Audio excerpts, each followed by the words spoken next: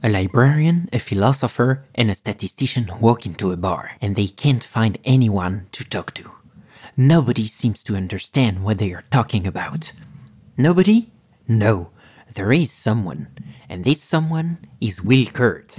Will Kurt is the author of Bayesian Statistics, The Fun Way, and Get Programming with Haskell. Currently the lead data scientist for the pricing and recommendations team at Hopper, he also blogs about stats and probability at countbasie.com. In this episode, he'll tell us how a Boston librarian can become a data scientist and work with Bayesian models every day. He'll also explain the value of Bayesian inference from a philosophical standpoint, why it's useful in the travel industry, and how his latest book came into life. Finally, Will is also a big fan of the mind projection fallacy, an informal fallacy first described by physicist and Bayesian philosopher Edwin Thompson Jaynes. Does that intrigue you? Well, stay tuned, he'll tell us more in the episode. This is Learning Bayesian Statistics, episode 16, recorded March 23, 2020.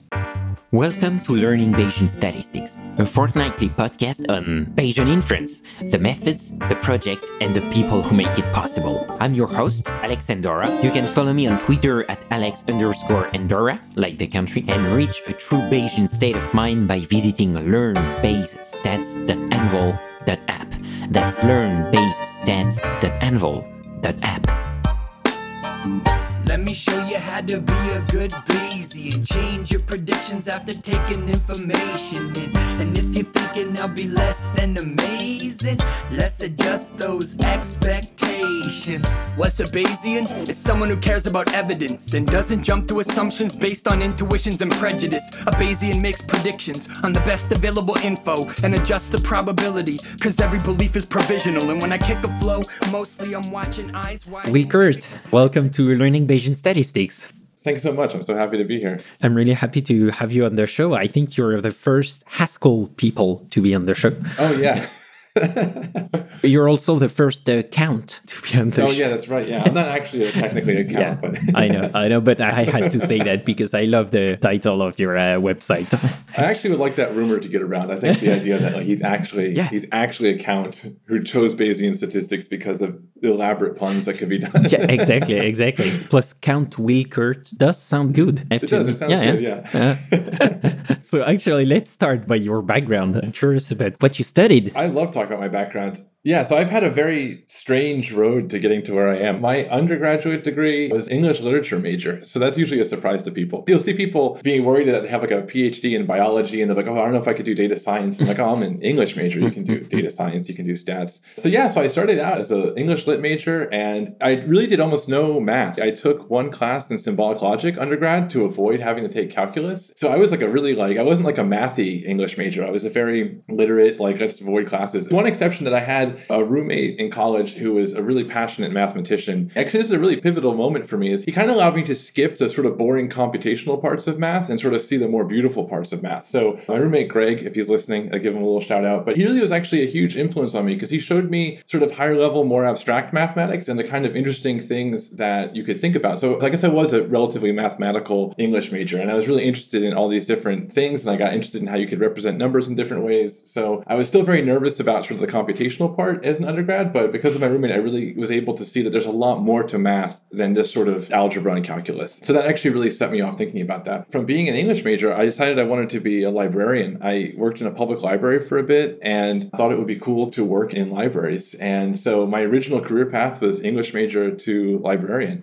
That's a really interesting road. Yeah, I mean, it's very original. I think you're definitely the first one to have this background on the show. Yeah, and it was an interesting transition too. I went to library school in Boston, and when I first got here, I had ambitions to be like a public librarian. I work with people, but I had done some bookkeeping for the library I used to work at. And so when I was looking for jobs here, I ended up working at MIT, at the MIT libraries. And so that was actually another huge moment for me because when I was there, I really wanted to learn how to program. And during winter session, mansion, they have this time where you can actually take courses for free. It's sort of like it's voluntarily run courses and anyone can take anything. So I took one on Python. I always tell this story, but I always think it's funny. I walked in this room, and there's 250 people. And you know how when you do something new, you're always worried you're going to be the only one that doesn't know it and everyone else is. This case was actually true. I was sitting in this room of 250 really brilliant MIT students, and the teacher said, okay, who here has programmed before? And literally everyone in the room raised their hand except me. And I was so terrified. I was like, I should just run away right now. And I was like, no, stay, because that's the hardest, most scary part. So I stuck through, learned Python, and that sort of started a whole path of being interested in programming and software. And then eventually that led to being interested in probability and statistics in particular. Okay. So that's how you came into data science and statistics. Yeah, sort of. Yeah. I mean, it was a long road. Actually, I worked at a company called BBN Technologies, and I was a research librarian there. And BBN Technologies was the original ARPANET contractor. So they are now acquired by Raytheon, but I was working there, and it was actually really funny because I remember at the time, this was 2008, I was working with a researcher, and so what I did is I helped researchers find papers and stuff back in the day before it was a lot easier. And I remember I was learning about support vector machines, which at the time were sort of like the state-of-the-art way to do natural language processing. And so as a librarian, I spent a lot of time studying cataloging, ordering books and things, and I didn't really like the sort of systems that librarians had. And when I talked to this person doing support vector machines, I thought, oh my God, this is exactly how these type of problems should be solved, like in this sort of formal, quantitative way. And they're asking the same things that librarians care about, but in this very data-driven way. At the time, I thought it was impossible, that I would never get there, that I would never have the math background to understand these things, that I would never really be a real programmer. And so that started me taking night classes to get better at computer science. And that eventually led to a master's in computer science and actually being able to learn a lot of those things. That's fascinating. Congrats on doing all that, because I guess it wasn't easy every day, because learning programming is not easy. And so doing that on your own while having another job, it's always very hard. So I'm really impressed. Yeah. And it's something I did just because I was sort of driven by it. One thing that people ask me a lot is they go, well, how do you do this? Like, what's the trick? And I'm like, well, you kind of just got to do it every day. You got to think about problems and sort of study what interests you every day. And that was the same thing when I got to the point in my career where I wanted to learn more statistics. Later on, I had been doing software for a while, kind of was interested in bigger, sort of more mathematical problems. And I got attracted to statistics. And it was a similar thing. Once I started getting into stats and understanding math better,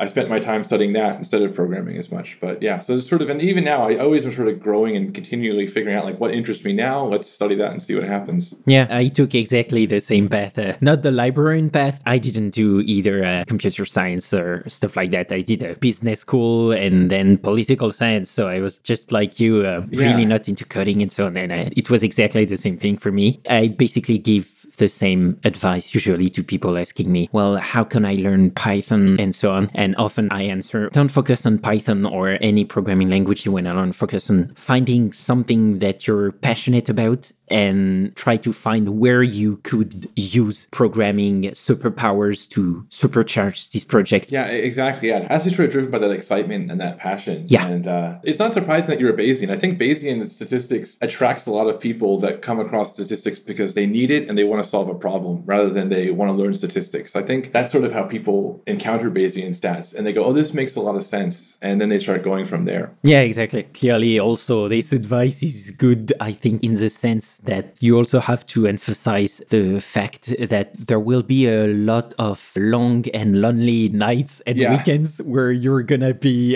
discouraged and disappointed and depressed. And so yeah, I think that's actually the hardest part. People always ask me, like, what are your tips and tricks? And I always bring this up is that the idea that you kind of have to be okay with feeling dumb and feeling stupid for a while. And it's a really awful thing, right? Especially when you change careers or when you've studied something a long time, when you know one thing well, to open a book and stare at it for hours and go, I think I'm an idiot, is really hard. And I think for a lot of people, the temptation is to close the book and say, that's not for me, because it doesn't feel good to feel stupid. But it sort of is necessary to keep learning. I think it's a really important part of it is to be comfortable with that uncomfortable feeling and realize that that's okay. Like for me, I'd been there so long and then, you write 2 books and you go, oh my gosh, I guess I'm not a beginner anymore. Like I think I may have accidentally learned something over this time, but I still feel like an idiot when I read things. I think I've sort of accept that better, that I'm not going to master this thing. This is like a perpetual process and it's a perpetual growing and learning experience. Yeah.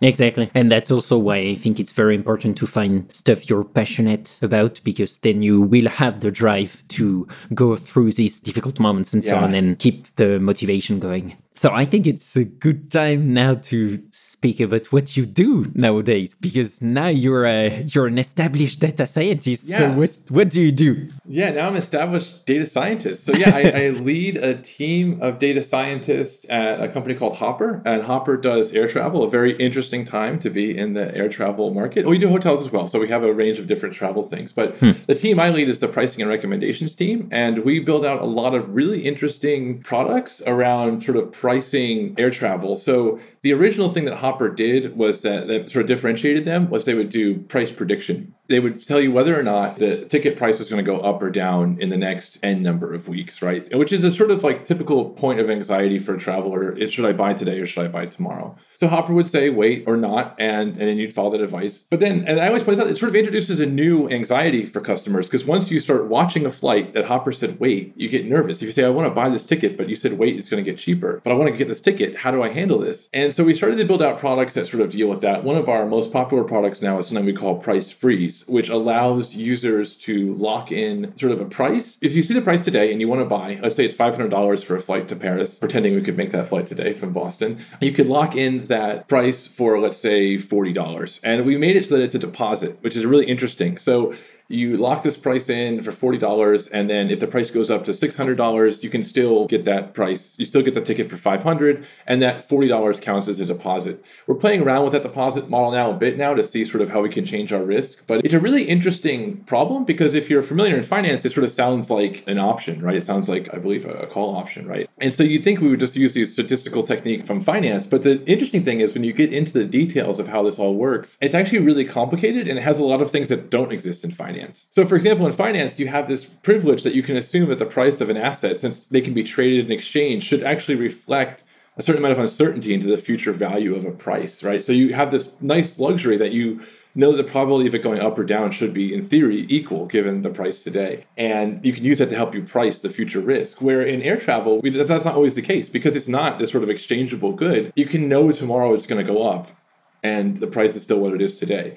And then there's all kinds of other things where you try to optimize the user experience and you try to balance out conversion and margins and revenue. So it's a really surprisingly interesting problem. When I interview people for jobs, they usually come to me and go, oh, air travel, neat. It's like probably some relatively boring problems. And you get into these things and they almost always are like, wow, this is some actually really neat stuff. Yeah, clearly. That's not an ad, but I looked on your website, and I really found the product amazing. And I really want to try that one day for myself. So it's really fun to be on the other end of it, to sort of figure out how it all works and sort of build it out. Yeah, exactly. I said it in the introduction to the show, but we're recording on March 23. Yeah. So it's right in the middle of the COVID confinement and crisis in our respective countries, but we don't know. So I don't want to talk too much about that because, well, we hear a lot about this topic in all podcasts and so on. So I want also this episode to be kind of a break for people into this crisis, but I can't not ask you the question of how is this impacting your business and air travel and hotel bookings and so on? It's really interesting. And it's a good thing to talk about in a stats podcast too, because it gets me thinking a lot about statistics as well. I know other people are too. I hear a lot of data scientists and statisticians are kind of going, this is like a really strange time. And I think everyone in the industry might be feeling this, even if they're not aware of it, is it's sort of a lot of models don't work right now, right? Like a lot of models on how people behave. So we had a huge surge in sales, which was surprising. So March 5th, I want to say, American Airlines had a sale, or I think that was American Airlines. Airline prices were dropping because the market was sort of aware of what was going on. But users were not really anxious yet. They were really excited. And so we had a huge spike in sales, which is interesting. Yeah. But we're trying to build models to adapt our risks, to understand these things. And the tough thing right now, and I think this is actually sort of a universal problem and an interesting question about probability in general, how do you build models on a world that's changing, right? Like especially when it's changing in a way you don't know. So I actually had this grid I drew out of different cases that could happen, sort of like where our margins be. And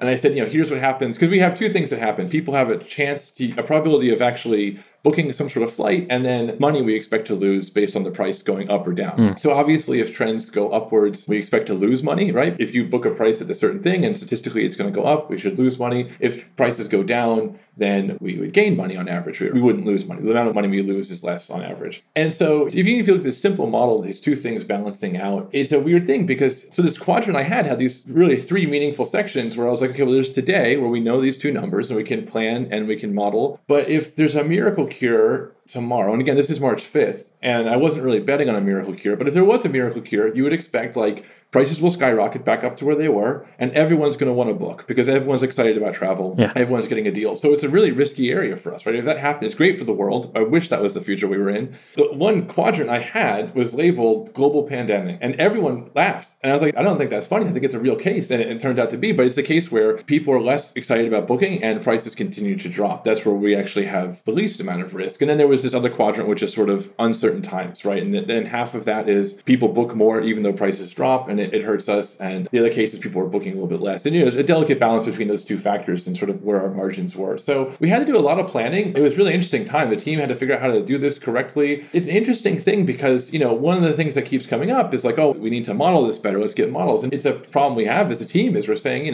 we're in a world where what is the stationary distribution, right? How do you predict a model, right? Yeah. One of my initial reactions was a huge part of risk is volatility. And if we are in a high volatility world, then risk is so high, should we even sell this product, right? Like, does it even work? Is the right decision anything? And I think it's a thing that, data scientists in general have been in a world that's very predictable and things tend to go up, right? Things tend to be better. You get more users, people spend more. So you can have kind of okay models and still make money, right? I've worked at some large companies and I think there was some not ideal models, but they all make money because everything makes money. So if your average is just up, then it's sort of hard to detect when you have a signal or not. But in this current environment, and I think we're seeing this on industrial level, and I think we're seeing this on an individual level too, right? We kind of want to know what's going to happen next. Right. And so everyone's out there modeling and they're doing some great work. I mean, even the early people were doing this quick little exponential models for disease. And there's a lot of pushback from epidemiologists saying, oh, don't put these amateur models on. But those early models are what got people concerned and got people interested. But even the right SIR models that really do these differential equations to model disease, even those, they're just estimates based on a ton of inputs. Even when we think about priors and Bayes, right? All these things, all these tools we have are kind of useless right now, right? So I think it's an interesting thing to talk about in this because it's something we don't talk about in stats. In stats, we almost always kind of assume we have a stable world and we know how things work. And the Bayesian advantage is coupling that we know how things work with past information, that we have some structure to this, right? That's really what makes Bayesian stuff better is we know how the world works and we can incorporate that into models and we can have better models. But I think it's really an interesting time for stats when you look at the world and say, I don't know how this works. I know it's not good, but I don't know how bad it's going to be. And I don't know how to model that. And we really want to. People, you can feel the need. People want to model because we want to know, right? So in a business level, it's really hard because I think models that were used to predict sales in every industry this week don't work. You have to think about new data problems. But the thing is, we're still not in a stationary. This isn't even just like the Nassim Taleb Black Swan, right? This is like the Black Swan's there, but we're still in sort of like Black Swan's land, right? Like we aren't in a stable environment. And it gets an interesting time for statistics. So I probably went deeper into what's happening now than you wanted. I think it's worth talking about because it's an interesting time to think about what is statistics and think about the philosophy of statistics and probability. No, yeah, you're right. It's really interesting. And I'm glad that you went deeper than my question. And it's also interesting to see that you're actually not depressed at all, even if you work in the travel industry. So it's really good. I don't know if I'm not depressed at all. I think I'm not optimistic, but I'm at ease with the fact that we're in a state where we don't know. It's like one of those things. It's just like being ignorant in learning is hard. Being ignorant in crisis is hard, right? It's the same sort of being comfortable in an uncomfortable place. That's where my English major past comes in, right? I read lots of English like literature and philosophy, and a lot of that is about finding comfort in uncomfortable spaces and surviving there. So interesting times. Yeah, clearly. It means you have a lot on your plate, but it's actually not that bad for you if people don't book when plane tickets are down. Yeah, it was an interesting case. Yeah, and of course, bookings are going down. We're going to see interesting times ahead, and how we deal with that is an ongoing question at the office right now. So I have meetings today where we'll be talking about that. Yeah, I bet. And actually, of course, you're using computers to do that. You talked about the fact that you began to learn Python. but you also wrote a book on Haskell. So I wonder what's your go-to programming language these days and why? So for someone that wrote a Haskell book, this answer is going to be shocking to people, but probably R. R is probably my go-to. If I'm going to do data analysis, I'm going to write something up in R. Haskell is interesting. I actually had an interesting point in my life where I diverged from computer science into stats, and it was based around Haskell.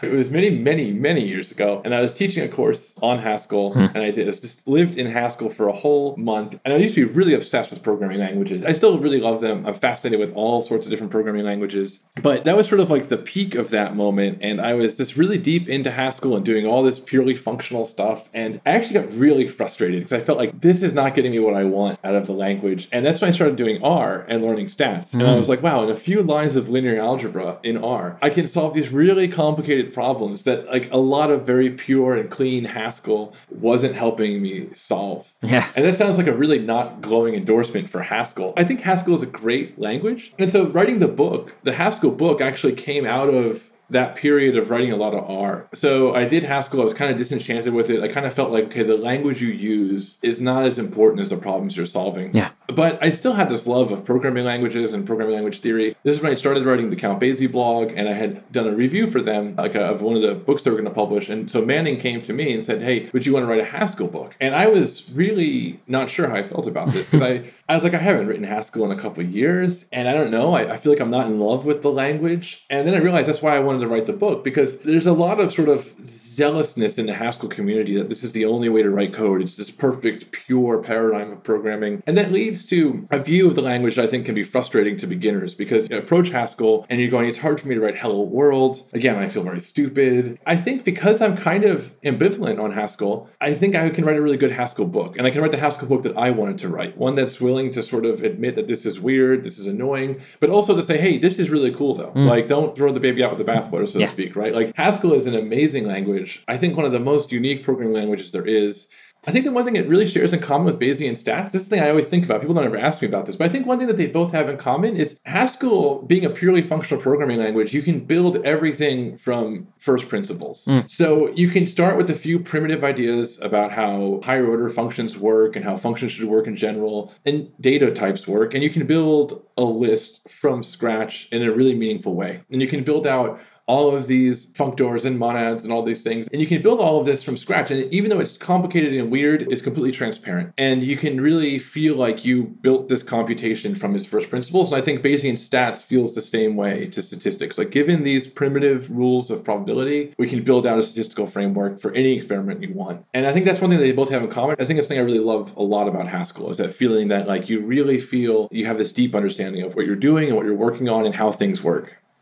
That's interesting. So this means you're mainly working with R when you have to do data analysis, data science, and so on? R and Python. I like Python still. My data analysis in Python is really embarrassing. If I do programming in Python, it's fine. I really love writing code in Python, but my command of pandas is awful. R, I'm much more fluent in. So what's your favorite technical stack when you work on Bayesian stuff? Oh, geez. So for Bayesian stuff, I'm actually not like a big, like hierarchical modeling person. I feel like my biggest Bayesian tools are like LaTeX, right? Like writing out formulas, writing equations out, and thinking about things probabilistically. I like working with Stan, and I just build relatively simple things. But I find the bigger approach I have to solving problems that is Bayesian is thinking in terms of sort of generative models, right? Like whenever you have a problem, think, okay, how does this a probability problem? How do I get the probability of the data given what I believe? And how do I even state what I believe? I had a really interesting conversation about this many, many years ago at a company I won't mention. It was an interview at a company. I didn't get the job offer. And I was talking to someone and they said, how do you solve this problem? I said, well, we got to get in terms of like the probability of what you see. We need that likelihood to start with. We need to know the probability of what you see and given what you believe. And the person said, well, you can't always get that. And I said, well, if you can't get that, then you don't really have like an articulate view of what you believe.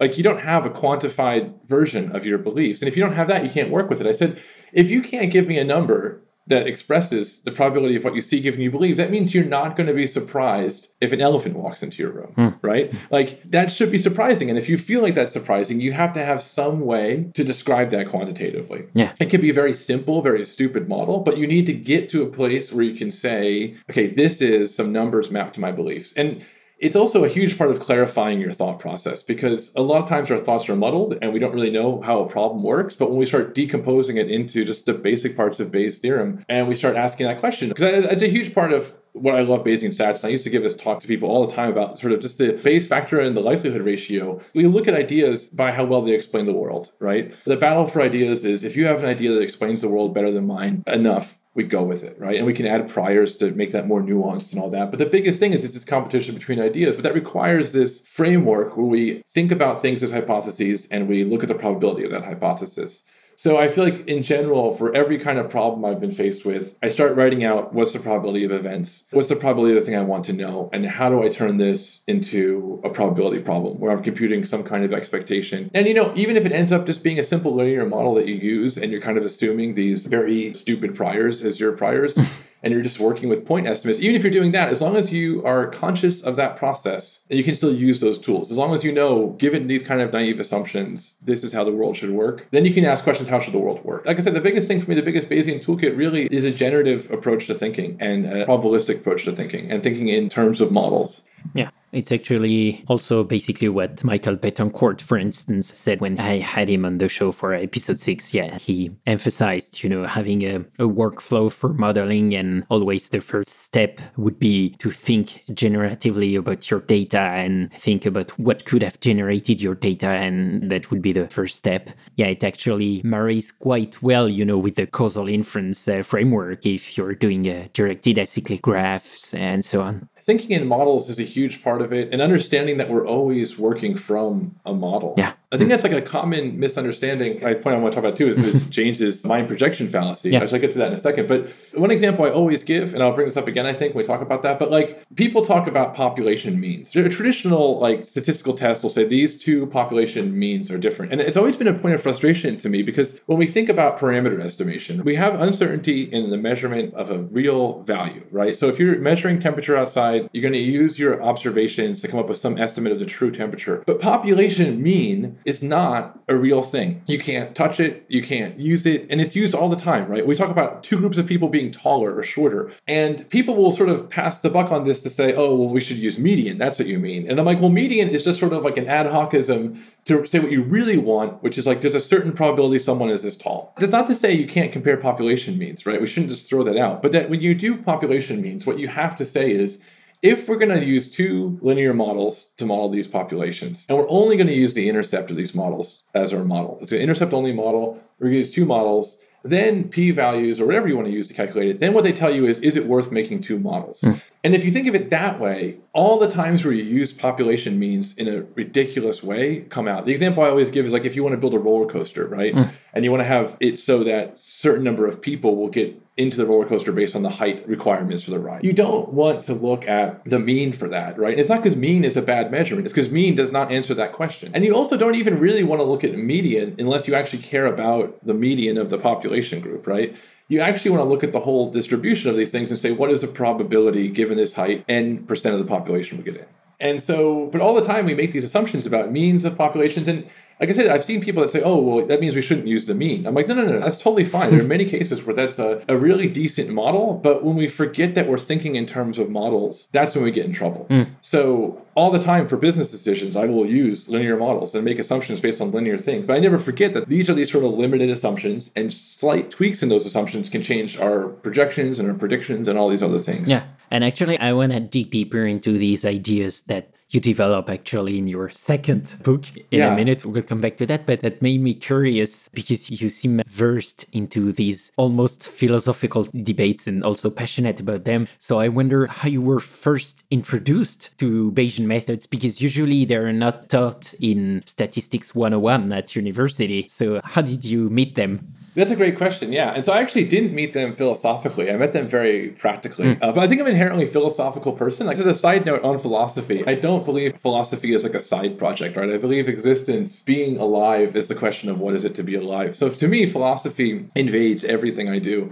But yeah, the question for how I got introduced is actually, it was an interesting problem. So at this point in my career, I had been a software engineer and I worked for the federal government for a bit doing some data science work. But I was pretty new at data science. This was 2012, 2013. thing. And I was sort of in that like, let's build complex models. Let's do a random forest. Let's build a neural network, that type of get data in a matrix, plug it in. Very naive way of doing things, very young way of doing things.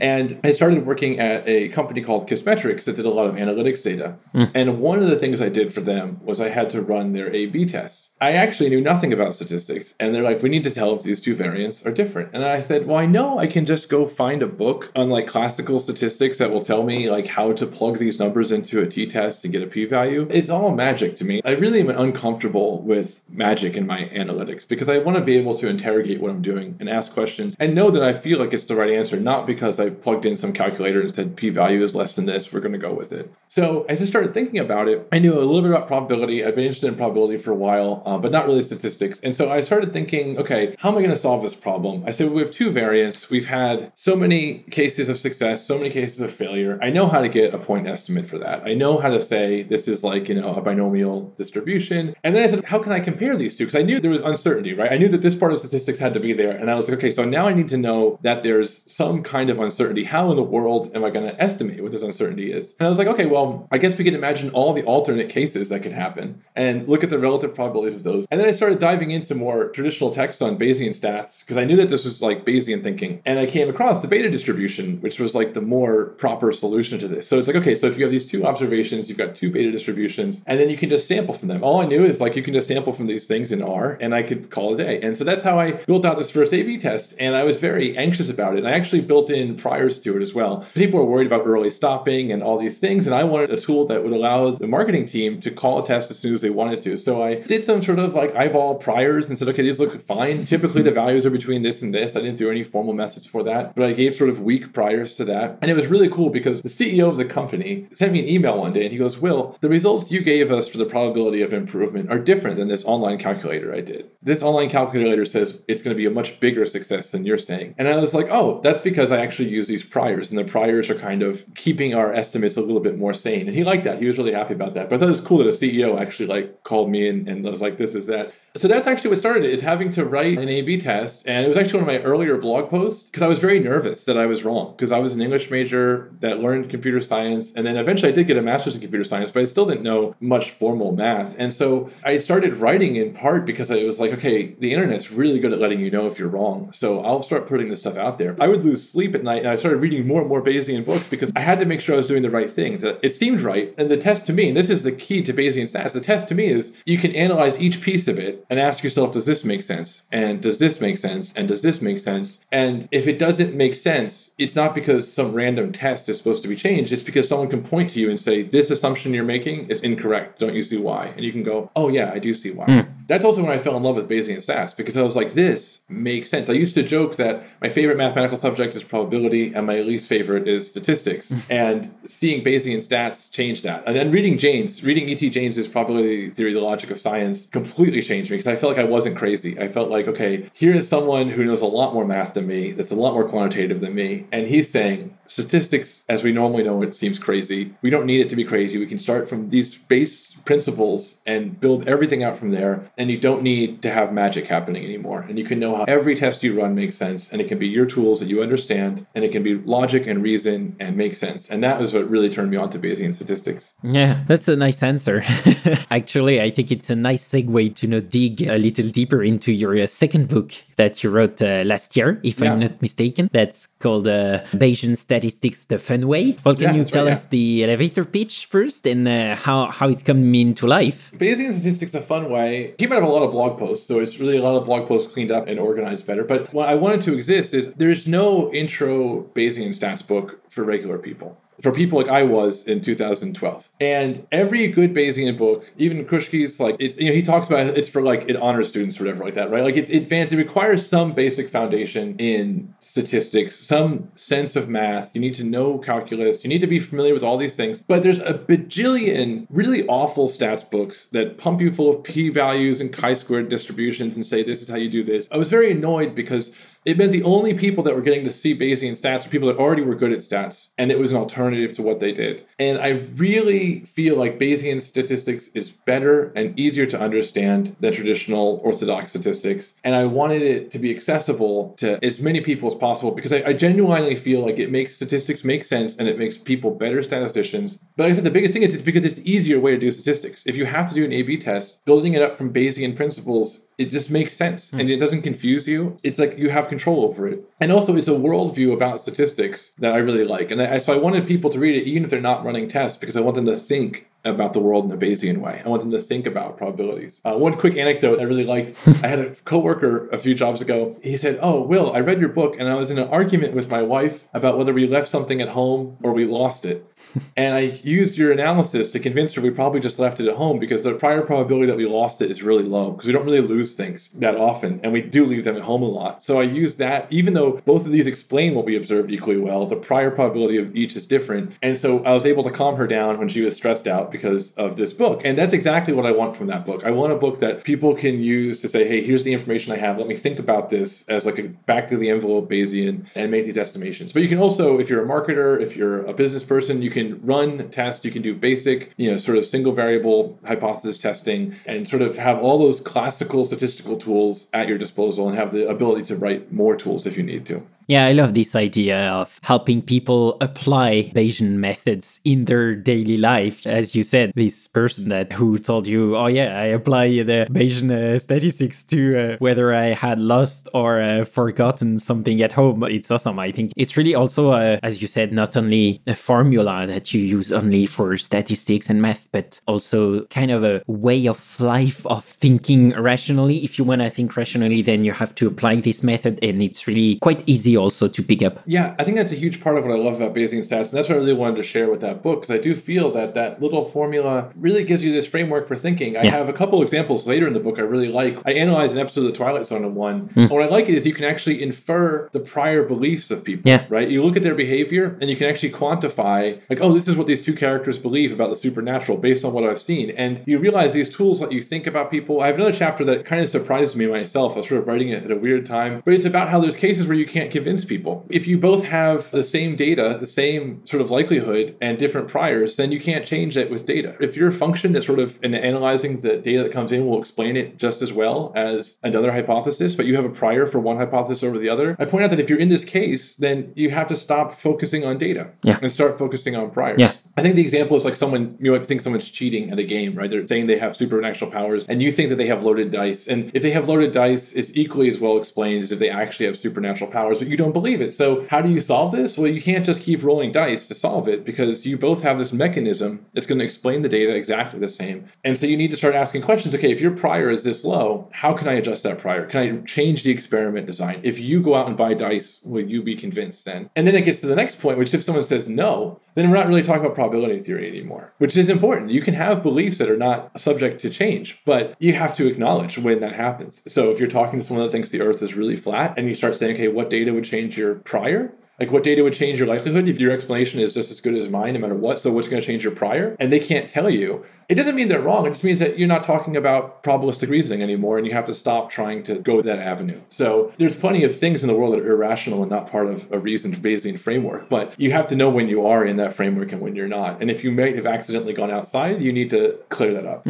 Yeah, exactly. That's really something that resonates with me. Although in the case of flat Earth, you can prove they are wrong. But yeah, I get your point. But yeah, exactly, it's something that I try to use also in political arguments, because often it's really useless to have political arguments with people who are completely on the opposite side of you. Because you just end up having a debate, quote unquote, where everyone is just displaying confirmation bias. So usually what I'm trying to do is trying to understand what the people in front of me has as priors, and I'm trying to understand what his priors are, what my priors are, and see how with the same data, with the exact same data from a politician, we would arrive to diverging conclusions. Then you can talk about the priors and think about whether they are justified rationally or not, or maybe if it's not a subject where you can be wrong or right, then you can say, okay, we diverge on this prior, but at least we arrive arrived at rational conclusion and also an interesting discussion instead of just shouting classical arguments that go in our sense. Oh, yeah. And like I said, you can identify that you're in this place where they're not going to move. You can at least realize this is fruitless. I can't get past whatever ideology you have in place. It's interesting, too, because I think one thing I always like to think about with Bayesian stats is the way the hypothesis works in all of this, right? Like, the hypothesis is a continuing, evolving thing. I think actually is like a big fan of like postmodernist critical theory when I was in undergrad and sort of like Marxist literary theory and all these complicated literary theories. One thing that I really like about Bayesian stats is that there is no truth. There's just better hypotheses. There's better models. And I think that actually when you read a lot of sort of like confusions about sort of classical, I don't even want to say frequentist. I think it's unfair to people that do frequentist stats. I think there's like orthodox statistics, that's what Jaynes calls it, which isn't really about your interpretation of belief so much as your interpretation of science and how things work. And so the null hypothesis, right? That's like such a binary way of thinking. What does it mean to have a mean of 0 in your model, right? Like, what do these things mean? What's the difference? The difference is it's actually 0 and created. All those questions are this very binary, there is a truth way of looking at things. And philosophically, that's a huge, but again, this is philosophical and it's practical as well, right? I think there's this departure in thinking where in more traditional orthodox statistics, we are searching for the truth. We're searching for the Platonic distribution that handles the truth, right? Yeah. God is normally distributed and that's how he gives us answers. Yeah. And in the Bayesian framework, there's no end. There's no ultimate model. The model we have today that explains things the best. And models that explain things worse may not be wrong, right? Like, or, the classic, all models are wrong, some are useful, but they may be closer to reality. It doesn't discount the existence of those other models. And it really means that like the project we're on is continually being refined and adapted. There is no golden H, right? H's always have a subscript in Bayesian statistics, right? There's always which hypothesis are we talking about? Yeah, exactly. That's a very good point. We could talk about that for hours, but to try and talk about your book a little more, I guess that what we just talked about are skills that you wanted to pass on to your readers. I'm wondering, what were the skills that you tried to instill in readers? Yeah, so there was a couple with that book. There's not a whole lot of math in it. There's not a whole lot of code, but I did want people to sort of think mathematically when they could. So I tried to keep notation there. I feel like I'm not really great with mathematical notation in general. I like to use it a lot, but I don't feel like I use it like a good mathematician does. But one of the things I actually wanted people in the book is to not shy away from mathematics, to not shy away from using notation as a way to describe things. I think one way to do beginner books is to try to hide the math. And I hid a lot of the calculations. Like I use integral symbols a lot, which is a lot for a beginner book, but I don't require any manual integration, right? But I want people not to be scared when they see a curly S, right? I think that's a really big thing. So I kept as much as I could the notation there. I use R when the computation makes sense to use R. In fact, that's sort of my thing. Is like you want to think in terms of symbols, but when you have to compute, use R. And so it's sort of in practical skills, that's sort of what I wanted people to get set up with. I wanted people to understand how to run sort of simple A/B tests. I wanted them to know how to compare hypotheses and how to sort of see these primitive things together. I think someone who's very good at math would look at my book and say, it's not that rigorous, but I want someone who has an aversion to math to come out being less afraid to sort of use mathematical notations to reason about problems. So that was actually one of my sort of secret goals throughout that book. That's a nice goal. Would you say you achieved your goals? And maybe what would you do differently the next time you write such a book or the next time you have to introduce a general audience to Bayesian reasoning? Yeah, that's a good question. I think one of the risks in being an author is you always think, I want to put more. Yeah. Like there's nothing about hierarchical models in that book. And part of me thinks, well, that's what Bayesian stats is in the wild, right? There's a lot of Bayesian statisticians are doing. But I don't know. I feel like I'm happy with what's in there. I'm happy with how short it is. It's always tough picking a programming language between R and Python and knowing what's popular and what makes people happy. It's sort of not timeless because of that, right? If I use base R, so that'll be around for a while. That'll work. Yeah. I think I can always rewrite the introduction. I had sort of a different place. I wrote the introduction in the beginning and then came back to it. And I could probably imbue even more philosophy in it. But overall, I'm pretty happy with what it was. It's short, it's easy to read, and it's designed in a way that you can stop at any point and you'll have taken something away. So if you stop after the first section, you'll have at least the basics of probability. If you stop after that, you'll understand Bayes' theorem enough. If you keep reading through the book, you'll understand some basic stuff. So I'm actually pretty happy with how that book came out. And I don't think there's any major changes I would want to make to that one. Oh, great. Actually, for what it's worth, I think you were right not to include hierarchical models in an introductory book. Because, yeah, I think some of these concepts that are easier to understand conceptually, but harder to implement in practice, and that's exactly what we talked about with Thomas Vicky on episode 11. Actually, Yeah. it was dedicated to hierarchical models. And yeah, we agreed on the fact that these models are really powerful and awesome, but they are really tricky to fit and to sample from. I actually really like your podcast for that, because even for me, I've talked with Colin Carroll, who's on your podcast about this, and a couple other people. Yeah. It's a really tough space because, as someone who wrote a Haskell book and wrote a Bayesian stats book, when I go to use Stan, I still struggle. When I use PyMC3, I still struggle. I get weird errors. And I feel like, wow, the people doing this work are incredible, and there's some really brilliant people working on it. But that barrier to entry is still so hard to cross. Like I said, I had this sanity check where I was like, I remember not that long ago, just learning Stan a few years ago and being like, I should figure this stuff out. I should know this better. And be like, why is this so hard? And I think it's just because it is hard. It's a hard thing. We're not there yet. Where we are with probabilistic programming is kind of where deep learning was in 2012, 2013. The frameworks were really tricky. You're implementing a lot of stuff from scratch. Debugging things is hard. Understanding things is hard. So it's a really interesting problem because it's so exciting to see this stuff happening. Yeah. But at the same time, and there's such powerful models, and it's really cool to be able to say, yes, this is what Bayesian stats can do. But at the same time, it's so hard to get up and get things done. So actually, listening to your podcast has always been great for me, because I'm like, okay, so these people who are amazing agree that this is actually really hard. Yeah, that's also one of the reasons I wanted to do this podcast. So I'm really glad that you're telling that, because it's one of the goals of the podcast is to emphasize the fact that it's normal not to be able to do everything at once, because this stuff is really hard. And actually, Richard McElroth, the author of the Rethinking book, he's got a really nice way of saying that in his classes. He always says, this stuff is really difficult and it took me years to understand them. So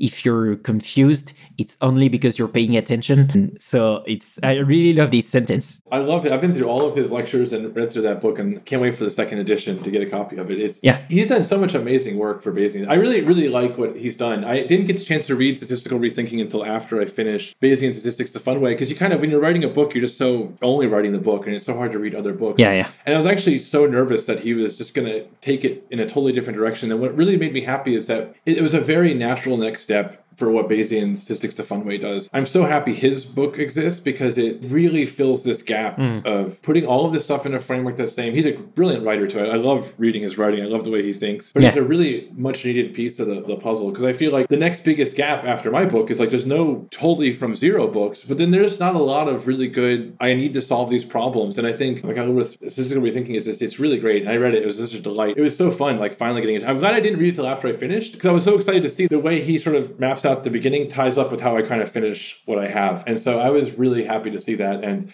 just happy that book exists. So yeah, I agree. And so basically the idea that this stuff is hard, and so just start by learning how to crawl before you learn how to run.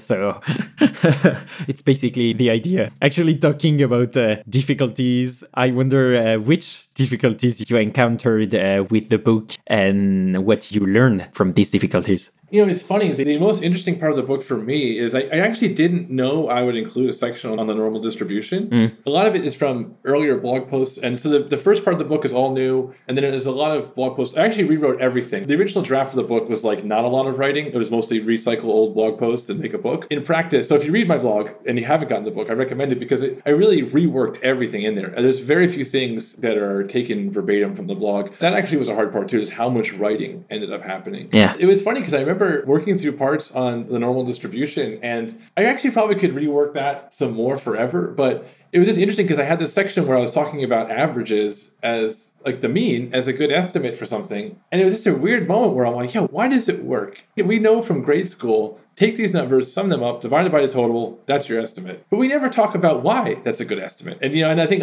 James would talk about maximum entropy and it's a good distribution. And I came up with some I couldn't go that deep in the book. So I came up with some sort of examples that sort of show it just works, even when things are weird.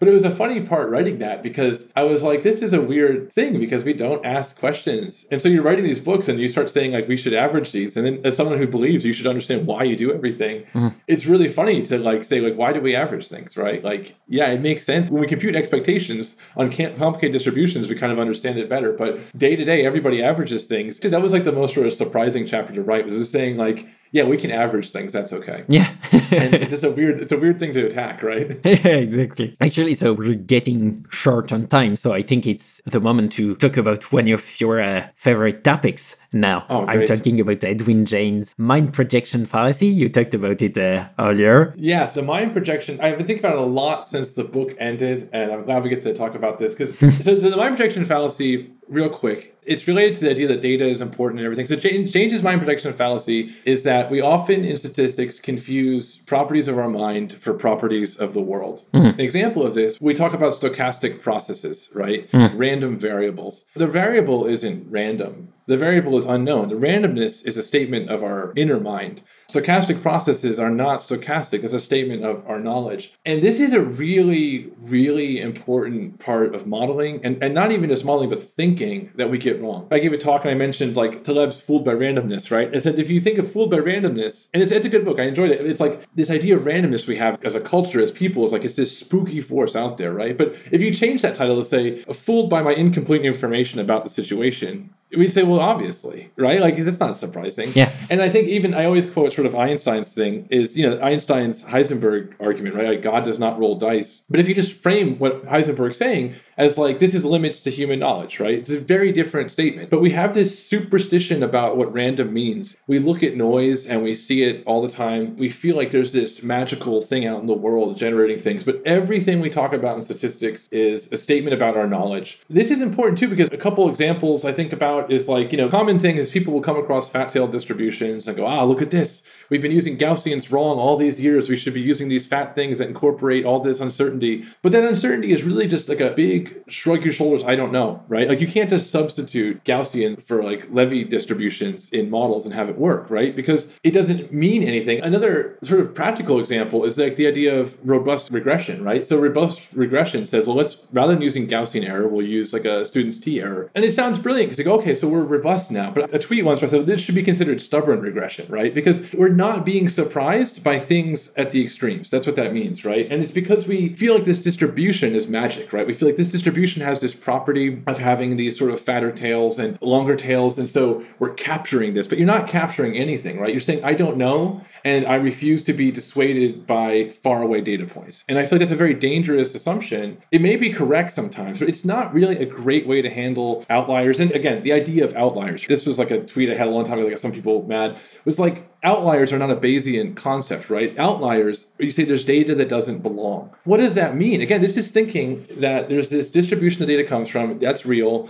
and it creates the data, and those outliers are bad. Well, no, the outliers are real. This James's main point in the whole book is data is all that's real. Everything else is our sort of beliefs. So that's a huge thing, though. When you start thinking about all of statistics, all of probability, all of these things are really ways of organizing our information and handling our own internal ignorance. It leads to clearer thinking. I think that's actually where, even with these sort of complicated Bayesian models we get, they're hard to train. And I think one thing I'm a little skeptical sometimes of these is that we sometimes think complexity will magically create information, right? If you don't know, there's no clever statistics that solve this, right? Which can get back to the theme of the world we're in today. This is, I think, the temptation of statistics is if I'm complicated enough, if I'm rigorous enough, if I use enough math, if I have enough integral symbols in front of my equation, I will somehow capture the unknown. I'll somehow be able to conquer the limits of my knowledge. You can't. This fallacy is so important to really deeply instill that all probability is statements of ignorance. And when you start understanding that, there's no magic to creating knowledge from ignorance. You can get more data, but in an uncertain world right now, right, there's no clever epidemiological model. There's ones that are better than others at explaining what we see, that are predicting what will happen, obviously. But this desire to figure it out, to solve it, is this superstitious belief that somewhere out there in statistics is the answer. There's the right way of doing things. There's the frequentist or the Bayesian way. There's having more priors or less priors. There's the right way to solve this problem. And when we do that, we will be given knowledge. It doesn't work that way, right? That's why in some ways I just stick to simpler models, because we don't know much. So making few assumptions and seeing what happens is often the sanest decision to make. The hardest part of statistics is confessing that sometimes you truly are ignorant of the information you wish you had to make the correct decision.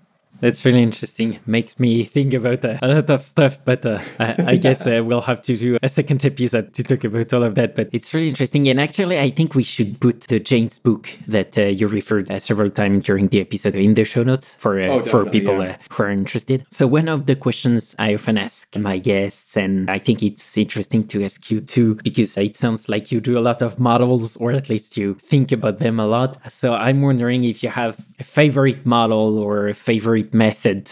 Yeah, I think I'm going to definitely go with logistic regression, right? Like plain old logistic regression can solve such a surprising number of problems, can be used in so many interesting ways. And it's a model that I thought I understood well a decade ago, and I was totally wrong. I think most people, especially coming from computer science, logistic regression is taught as the sort of simplest machine learning algorithm. And it's just there as an example. And then you approach it from a statistical perspective, you just start getting a lot more insight into how this works, what a useful model it is. And it's an incredibly powerful tool, even in its most simplest form, because it gives you a probability at the end. That's why I like it over like other linear models, right? Yeah. So it's a really powerful thing, and there's a lot of thought that goes into it. I wrote a lot about it this summer, just really thinking about different ways you can envision it. And I still am not totally satisfied with sort of the depth you can know. So it's always nice when these tools that you think of as like the simplest tool, you come back to it and realize it's this incredibly nuanced, complicated thing. I really like logistic regression. And I think at this point in my career, it's sort of the default tool I go to for any problem. And even just sticking to that, there's a lot of small changes you can make to how you express things that can do. I had a simple pricing model I was working on where it's like, if we look at the probability of the user using price freeze and we treat as a linear function in a logistic model of money is one thing. If it's an exponential function of that, it's totally different behavior. And you need more data to figure out which fits better. And so it's a really interesting tool to explore things. And I think it has so much depth. It has danger too, right? Because it's a simple model, but it's amazing how much you can get done with just a little bit of logistic regression. Yeah.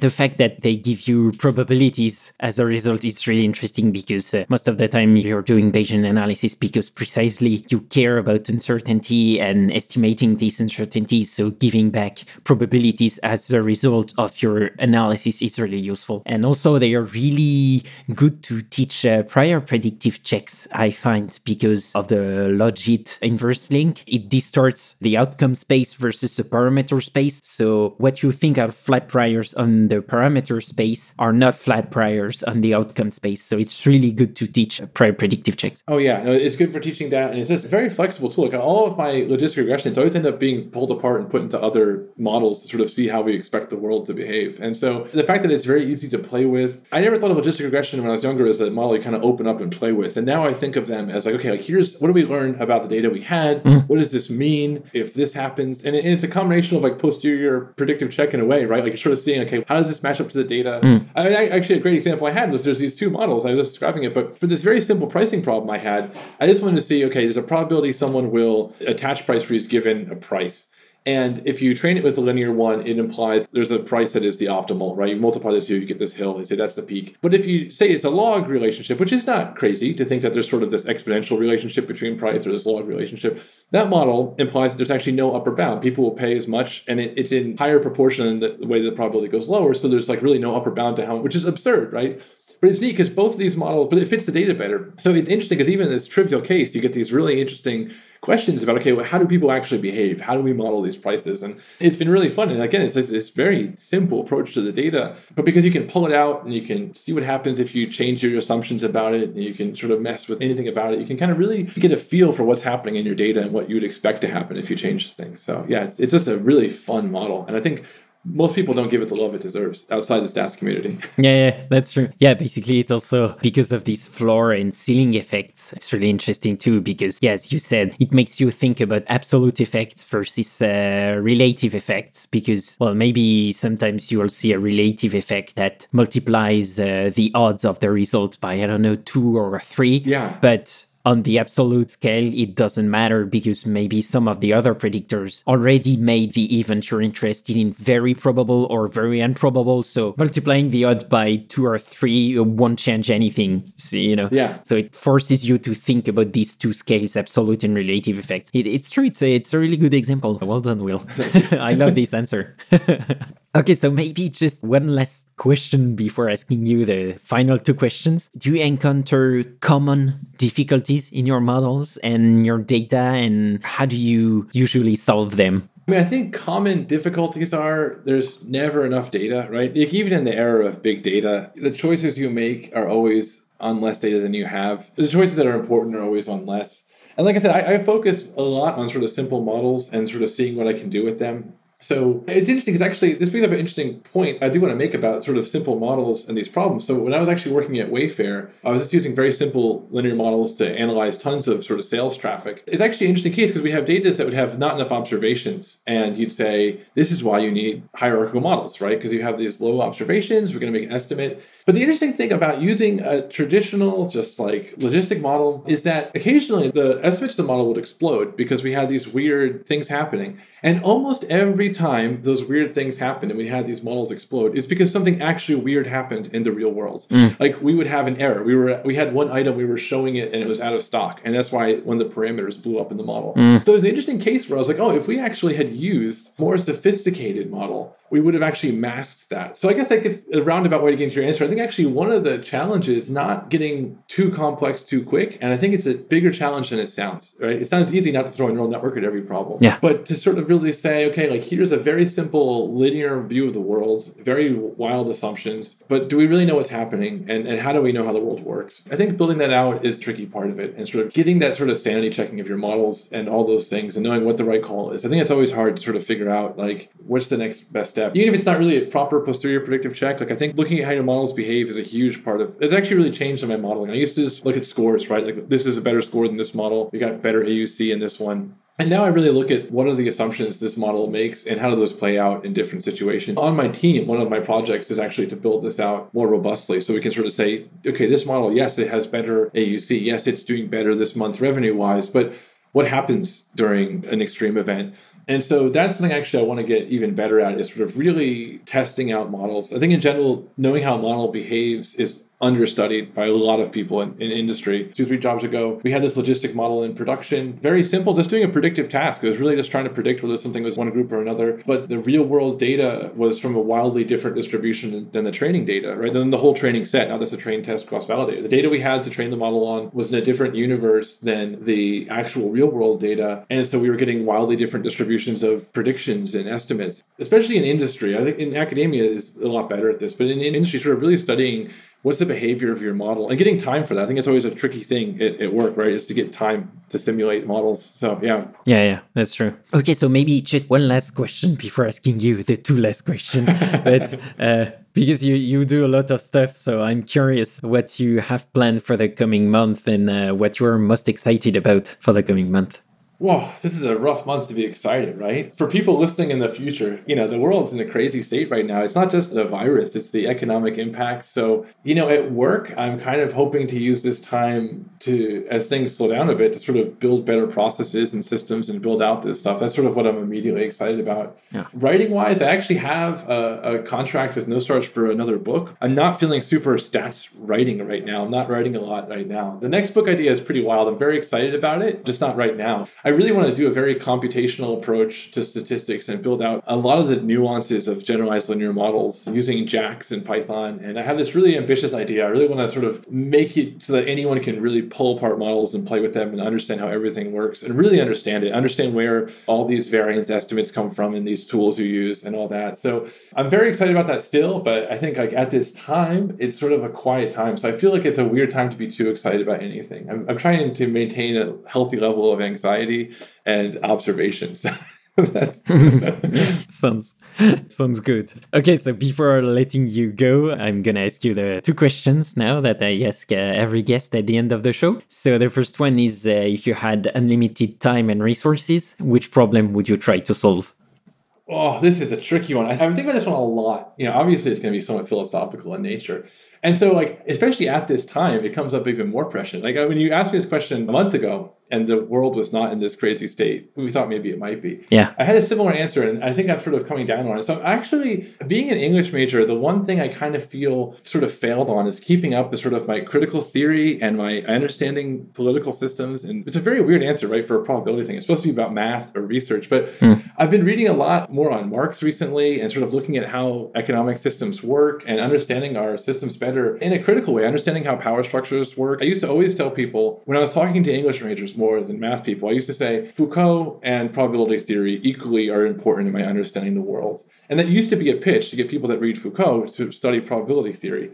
And now I feel like I want to pitch that the other way, right? Like models are limited, and there's a time for qualitative philosophical questions, for looking at how the world behaves and thinking about how the world. So unlimited time, unlimited resources. I want to work through volume 1 of Capital, right? And understand these things a bit better, because I think they're really important right now. I think we're really seeing so much more than just a disease in a pandemic, right? That's just the surface level thing that's attaching to a larger structural problem. So there's a lot of things about the political economy I want to understand better. And I feel like English major would have continued on that path. I'm glad I learned probability. I'm glad I have that stronger background. I'm still reading some books on Bayesian stuff now. I'm still thinking about that, but I'm also reading David Harvey's Limits of Capital right now and thinking about that as well. And to add to that, sort of the unlimited resources part of it, I do think in a dangerous way, we've become a society that's not as critical of the systems around us. Since I was young to now, I've seen sort of the general sort of literacy of critical theory, of actual like real political thinking, not just reactionary public sphere politics. So many great French authors, right? I was reading Deleuze's Postscript on Societies of Control the other day, and I was like, wow, this is our time, right? This is a great, it's 4-page paper, but it's very hard to read. It takes practice and to sort of think these ways. But that sort of literacy and questioning has gone down. We need it now more than ever. We need people that ask questions about how things work, not just at a statistical level, but at a larger level. And so if I had unlimited resources and unlimited time, I would fund academies for people to think. I would create more angry intellectuals and more true intellectuals, right? Noam Chomsky's great. He's getting old, right? He's our classic in America. He's like our classic. He's our only one, our only sort of real public intellectual. And I wish we had more of that. And I think we're in a time where we sort of need more of that. So probably surprising answer to that in a probability podcast. Yeah, but that's good. That's also why I ask this question, because it's really interesting to have these diverse answers. And as I often say, what's interesting in this question is not the particular answers, but it's the distribution of them. So you're definitely going to be at one end or the other of the distribution, at least for now. Yeah, definitely. And the second question is, if you could have dinner with any great scientific mind, dead, alive, or fictional, who would it be? Oh, there's so many people. I feel like there's two big ones. They're both dead, but obviously E.T. James, his book has been so influential to me. So from a pure probability standpoint, I feel like I could have a dinner with him and then we'd just angrily rant about things and I learned a lot. And then I'm a huge fan of philosopher Wittgenstein, right? So Wittgenstein is like my favorite philosopher. And I feel like he's also someone that if you could have like an hour-long dinner with or more, hopefully a whole night, it would be just an outrageous conversation and you'd have so many thoughts. If you ever want a fun book, his mathematical lectures in Cambridge are one of my favorite things to read, little bits of at a time. He was teaching a class in Cambridge University, and it was right after Alan Turing had just graduated with his PhD from Princeton. And so it's literally lecture notes of Wittgenstein and others, all like 5 or 6 students in this class and what they're talking about. And Wittgenstein and Turing are getting in these really interesting debates because you can tell Turing is like, I am the smartest person in the world right now. And you're just some crazy old philosopher that's always been weird. But you can tell that Wittgenstein is like, I was once that person too. I know how to handle this conversation. And it's just a delight to read. So yeah, I think those are my two like major people who I would love to be able to chat with if I could. Yeah, nice answer. Well, Will, it's a pleasure talking with you. Well done again on your book. It's really good work. And I'm sure listeners can't wait to read it now. Awesome. Thank you so much. It's been a huge pleasure being on this podcast. I'm so excited I get to be on. I love listening to it. So I'm really happy that you could have me on. Yeah, you bet. Thank you, really. I really hope we managed to pass on your passion and enthusiasm for probability and the projection fallacy. So as always, I'll put resources and a link to your website in the show notes for those who want to dig deeper. So thank you again, Will, for taking the time and being on this show. Thank you so much. Bye-bye. Bye. This has been another episode of Learning Bayesian Statistics. Be sure to rate, review, and subscribe to the show on your favorite podcatcher and visit learnbayesstats.anvil.app for more resources based on today's topics, as well as access to more episodes that will help you reach true Bayesian state of mind. That's learnbayesstats.anvil.app. Our theme music is Good Bayesian by Baba Brinkman, feat. MC Lars and Mega Ram. Check out his awesome work at bababrinkman.com.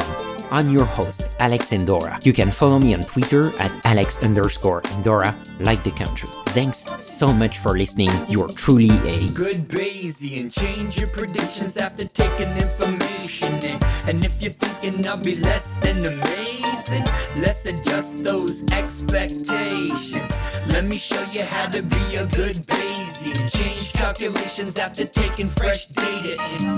Those predictions that your brain is making, let's get them on a solid foundation.